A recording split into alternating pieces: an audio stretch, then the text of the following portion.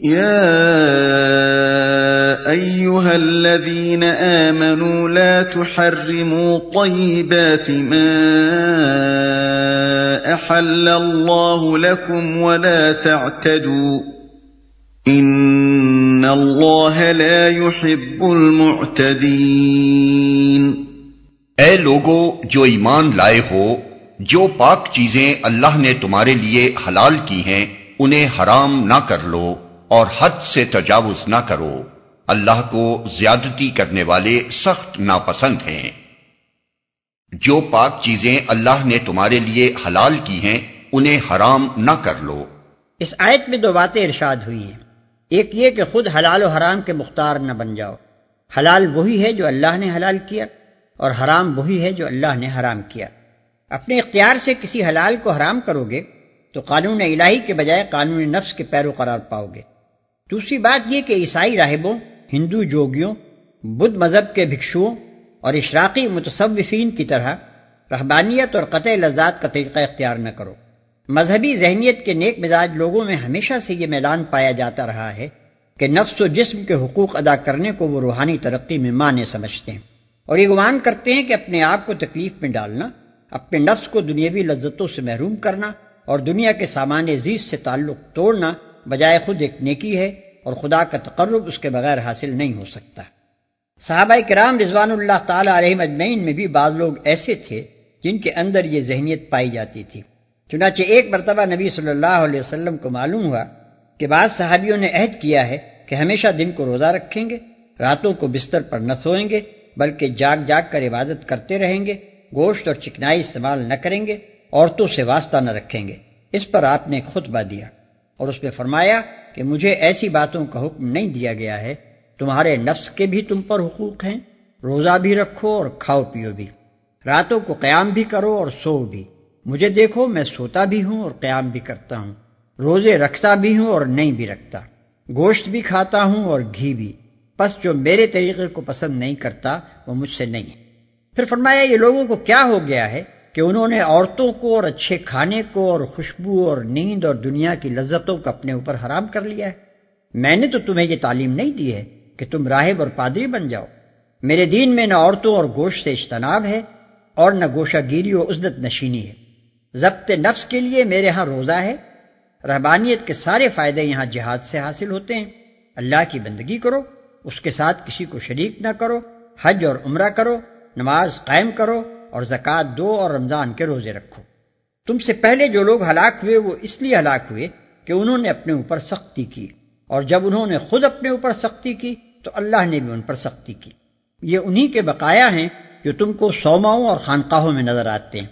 اسی سلسلے میں بعض روایات سے یہاں تک معلوم ہوتا ہے کہ ایک صحابی کے متعلق نبی صلی اللہ علیہ وسلم نے سنا کہ وہ ایک مدت سے اپنی بیوی کے پاس نہیں گئے اور شب و روز عبادت میں مشغول رہتے ہیں، تو آپ نے بلا کر ان کو حکم دیا کہ ابھی اپنی بیوی کے پاس جاؤ۔ انہوں نے کہا میں روزے سے ہوں۔ آپ نے فرمایا روزہ توڑ دو اور جاؤ۔ حضرت عمر رضی اللہ عنہ کے زمانے میں خاتون نے شکایت پیش کی کہ میرے شوہر دن بھر روزہ رکھتے ہیں اور رات بھر عبادت کرتے ہیں اور مجھ سے کوئی تعلق نہیں رکھتے۔ حضرت عمر نے مشہور تابعی بزرگ کعب بن سور الازدی کو ان کے مقدمے کی سماعت کے لیے مقرر کیا، اور انہوں نے فیصلہ دیا کہ اس خاتون کے شوہر کو 3 راتوں کے لیے اختیار ہے کہ جتنی چاہیں عبادت کریں، مگر چوتھی رات لازماً ان کی بیوی کا حق ہے۔ اور حد سے تجاوز نہ کرو۔ حد سے تجاوز کرنا وسیع مفہوم کا حامل ہے۔ حلال کو حرام کرنا اور خدا کی ٹھہرائی ہوئی پاک چیزوں سے اس طرح پرہیز کرنا کہ گویا وہ ناپاک ہیں، یہ بجائے خود ایک زیادتی ہے۔ پھر پاک چیزوں کے استعمال میں اسراف اور افراط بھی زیادتی ہے۔ پھر حلال کی سرحد سے باہر قدم نکال کر حرام کی حدود میں داخل ہونا بھی زیادتی ہے۔ اللہ کو یہ تینوں باتیں ناپسند ہیں۔ وَكُلُوا مِمَّا رَزَقَكُمُ اللَّهُ حَلَالًا طَيِّبًا وَاتَّقُوا اللَّهَ الَّذِي أَنتُم بِهِ مُؤْمِنُونَ۔ جو کچھ حلال و طیب رزق اللہ نے تم کو دیا ہے اسے کھاؤ پیو اور اس خدا کی نافرمانی سے بچتے رہو جس پر تم ایمان لائے ہو۔ لا يؤاخذكم الله باللغو في أيمانكم ولكن يؤاخذكم بما عقدتم الأيمان فكفارته إطعام 10 مساكين من أوسط ما تطعمون أهليكم أو كسوتهم أو تحرير رقبة فمن لم يجد فصيام 3 أيام ذلك كفارة أيمانكم إذا حلفتم واحفظوا أيمانكم كذلك يبين الله لكم آياته لعلكم تشكرون۔ تم لوگ جو محمل قسمیں کھا لیتے ہو ان پر اللہ گرفت نہیں کرتا، مگر جو قسمیں تم جان بوجھ کر کھاتے ہو ان پر وہ تم سے ضرور مواخذہ کرے گا۔ ایسی قسم توڑنے کا کفارہ یہ ہے کہ 10 مسکینوں کو وہ اوسط درجے کا کھانا کھلاؤ جو تم اپنے بال بچوں کو کھلاتے ہو، یا انہیں کپڑے پہناؤ یا ایک غلام آزاد کرو، اور جو اس کی استطاعت نہ رکھتا ہو وہ 3 دن کے روزے رکھے۔ یہ تمہاری قسموں کا کفارہ ہے جبکہ تم قسم کھا کر توڑ دو۔ اپنی قسموں کی حفاظت کیا کرو، اس طرح اللہ اپنے احکام تمہارے لیے واضح کرتا ہے، شاید کہ تم شکر ادا کرو۔ یہ تمہاری قسموں کا کفارہ ہے جبکہ تم قسم کھا کر توڑ دو۔ چونکہ بعض لوگوں نے حلال چیزوں کو اپنے اوپر حرام کر لینے کی قسم کھا رکھی تھی، اس لیے اللہ تعالیٰ نے اسی سلسلے میں قسم کا حکم بھی بیان فرما دیا کہ اگر کسی شخص کی زبان سے بلا ارادہ قسم کا لفظ نکل گیا ہے تو اس کی پابندی کرنے کی ویسے ہی ضرورت نہیں، کیونکہ ایسی قسم پر کوئی مواخذہ نہیں ہے۔ اور اگر جان بوجھ کر کسی نے قسم کھائی ہے تو وہ اسے توڑ دے اور کفارہ ادا کرے، کیونکہ جس نے کسی معصیت کی قسم کھائی ہو اسے اپنی قسم پر قائم نہ رہنا چاہیے۔ اپنی قسموں کی حفاظت کیا کرو۔ قسم کی حفاظت کے کئی مفہوم ہیں۔ ایک یہ کہ قسم کو صحیح مصرف میں استعمال کیا جائے، فضول باتوں اور معصیت کے کاموں میں استعمال نہ کیا جائے۔ دوسرے یہ کہ جب کسی بات پر آدمی قسم کھائے تو اسے یاد رکھے، ایسا نہ ہو کہ اپنی غفلت کی وجہ سے وہ اسے بھول جائے اور پھر اس کی خلاف ورزی کرے۔ تیسرے یہ کہ جب کسی صحیح معاملے میں بالارادہ قسم کھائی جائے تو اسے پورا کیا جائے، اور اگر اس کی خلاف ورزی ہو جائے تو اس کا کفارہ ادا کیا جائے۔ یا ایھا الذین آمنوا انما الخمر والمیسر والانصاب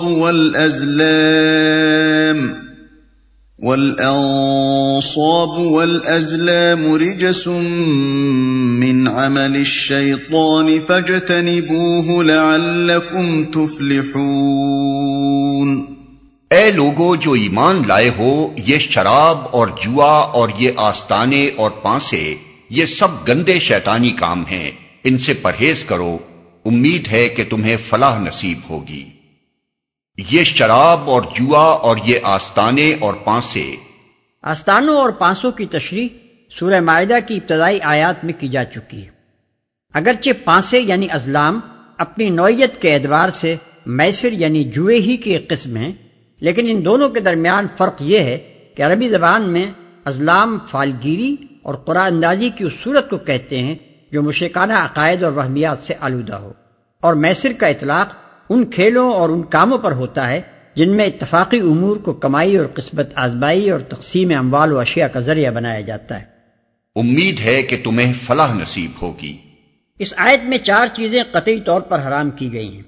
ایک شراب، دوسرے قمار بازی، تیسرے وہ مقامات جو خدا کے سوا کسی دوسرے کی عبادت کرنے یا خدا کے سوا کسی اور کے نام پر قربانی اور نذر و نیاز چڑھانے کے لیے مخصوص کیے گئے ہوں۔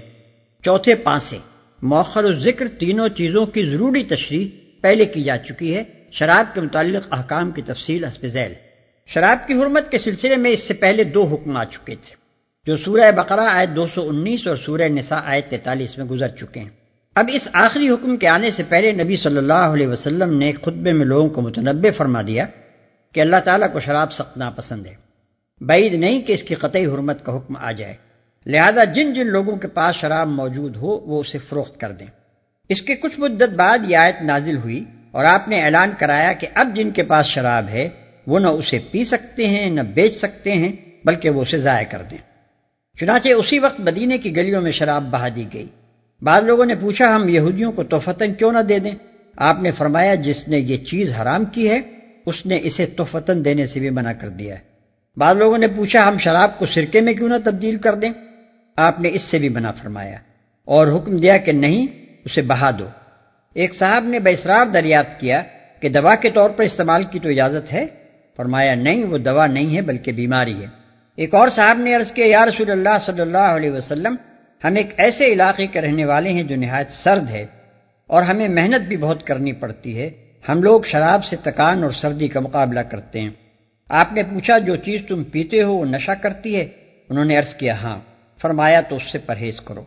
انہوں نے عرض کیا مگر ہمارے علاقے کے لوگ تو نہیں مانیں گے؟ فرمایا اگر وہ نہ مانے تو ان سے جنگ کرو۔ ابن عمر رضی اللہ عنہما کی روایت ہے کہ حضور صلی اللہ علیہ وسلم نے فرمایا اللہ تعالیٰ نے لعنت فرمائی ہے شراب پر اور اس کے پینے والے پر اور پلانے والے پر اور بیچنے والے پر اور خریدنے والے پر اور کشید کرنے والے پر اور کشید کرانے والے پر اور ڈھو کر لے جانے والے پر اور اس شخص پر جس کے لیے وہ ڈھو کر لے جائی گئی ہو۔ ایک اور حدیث میں آتا ہے کہ نبی صلی اللہ علیہ وسلم نے اس دسترخوان پر کھانا کھانے سے منع فرمایا جس پر شراب پی جا رہی ہو۔ ابتداً آپ نے ان برتنوں تک کے استعمال کو منع فرما دیا تھا جن میں شراب بنائی اور پی جاتی تھی۔ بعد میں جب شراب کی حرمت کا حکم پوری طرح نافذ ہو گیا تب آپ نے برتنوں پر سے یہ قید اٹھا دی۔ خمر کا لفظ عرب میں انگوری شراب کے لیے استعمال ہوتا تھا اور مجازاً گیہوں، جو، کشمش، کھجور اور شہد کی شرابوں کے لیے بھی یہ لفظ بولتے تھے، مگر نبی صلی اللہ علیہ وسلم نے حرمت کے اس حکم کو تمام ان چیزوں پر عام قرار دیا جو نشہ پیدا کرنے والی ہیں۔ چنانچہ حدیث میں حضور صلی اللہ علیہ وسلم کے یہ واضح ارشادات ہمیں ملتے ہیں کہ ہر نشہ آور چیز خمر ہے اور ہر نشہ آور چیز حرام۔ مزید ارشاد ہوتا ہے کہ ہر وہ مشروب جو نشہ پیدا کرے حرام ہے اور میں ہر نشہ آور چیز سے منع کرتا ہوں۔ حضرت عمر رضی اللہ عنہ نے جمعہ کے خطبے میں شراب کی یہ تعریف بیان کی تھی کہ خمر سے مراد ہر وہ چیز ہے جو عقل کو ڈھانک لے۔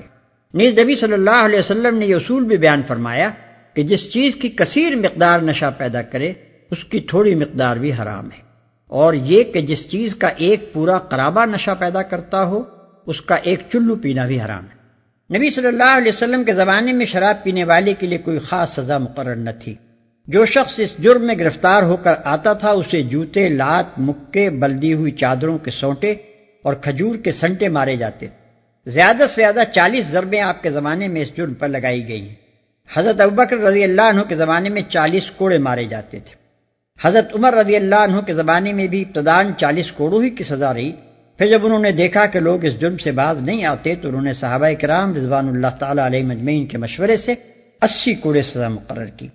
اسی سزا کو امام مالک رحمۃ اللہ علیہ اور امام ابو حنیفہ رحمۃ اللہ علیہ اور ایک روایت کے بموجب امام شافعی رحمۃ اللہ علیہ بھی شراب کی حد قرار دیتے ہیں، مگر امام احمد ابن حنبل رحمۃ اللہ علیہ اور ایک دوسری روایت کے مطابق امام شافعی رحمۃ اللہ علیہ 40 کوڑوں کے قائل ہیں، اور حضرت علی رضی اللہ عنہ نے بھی اسی کو پسند فرمایا ہے۔ شریعت کی روح سے یہ بات حکومت اسلامی کے فرائض میں داخل ہے کہ وہ شراب کی بندش کے اس حکم کو بزور قوت نافذ کرے۔ حضرت عمر رضی اللہ عنہ کے زمانے میں بنی ثقیف کے ایک شخص رویشد نامی کی دکان اس بنا پر جلوا دی گئی کہ وہ خفیہ طور پر شراب بیچتا تھا۔ ایک دوسرے موقع پر ایک پورا گاؤں حضرت عمر رضی اللہ عنہ کے حکم سے اس قصور پر جلا ڈالا گیا کہ وہاں خفیہ طریقے سے شراب کی کشید اور فروخت کا کاروبار ہو رہا تھا۔ انما يريد الشيطان ان يوقع بينكم العداوة والبغضاء في الخمر والميسر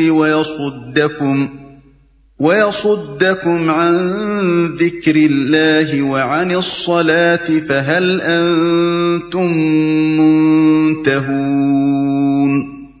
شیطان تو یہ چاہتا ہے کہ شراب اور جوئے کے ذریعے سے تمہارے درمیان عداوت اور بغض ڈال دے اور تمہیں خدا کی یاد سے اور نماز سے روک دے، پھر کیا تم ان چیزوں سے باز رہو گے؟ وَأَطِيعُوا اللَّهَ وَأَطِيعُوا الرَّسُولَ وَاحْذَرُوا فَإِن تَوَلَّيْتُمْ فَاعْلَمُوا انما على رسولنا البلاغ المبین۔ اللہ اور اس کے رسول کی بات مانو اور باز آ جاؤ، لیکن اگر تم نے حکم عدولی کی تو جان لو کہ ہمارے رسول پر بس صاف صاف حکم پہنچا دینے کی ذمہ داری تھی۔ ليس على الذين آمنوا وعملوا الصالحات جناح فيما طعموا